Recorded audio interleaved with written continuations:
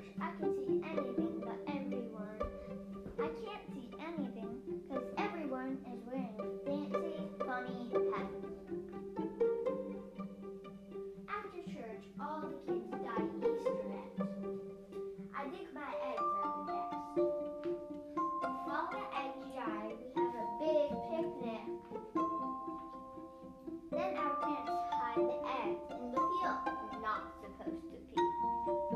But we do. Next, we all line up. We run into the field to find the eggs. Sometimes too many kids find the same egg. Sometimes you walk right past an egg, someone else finds it.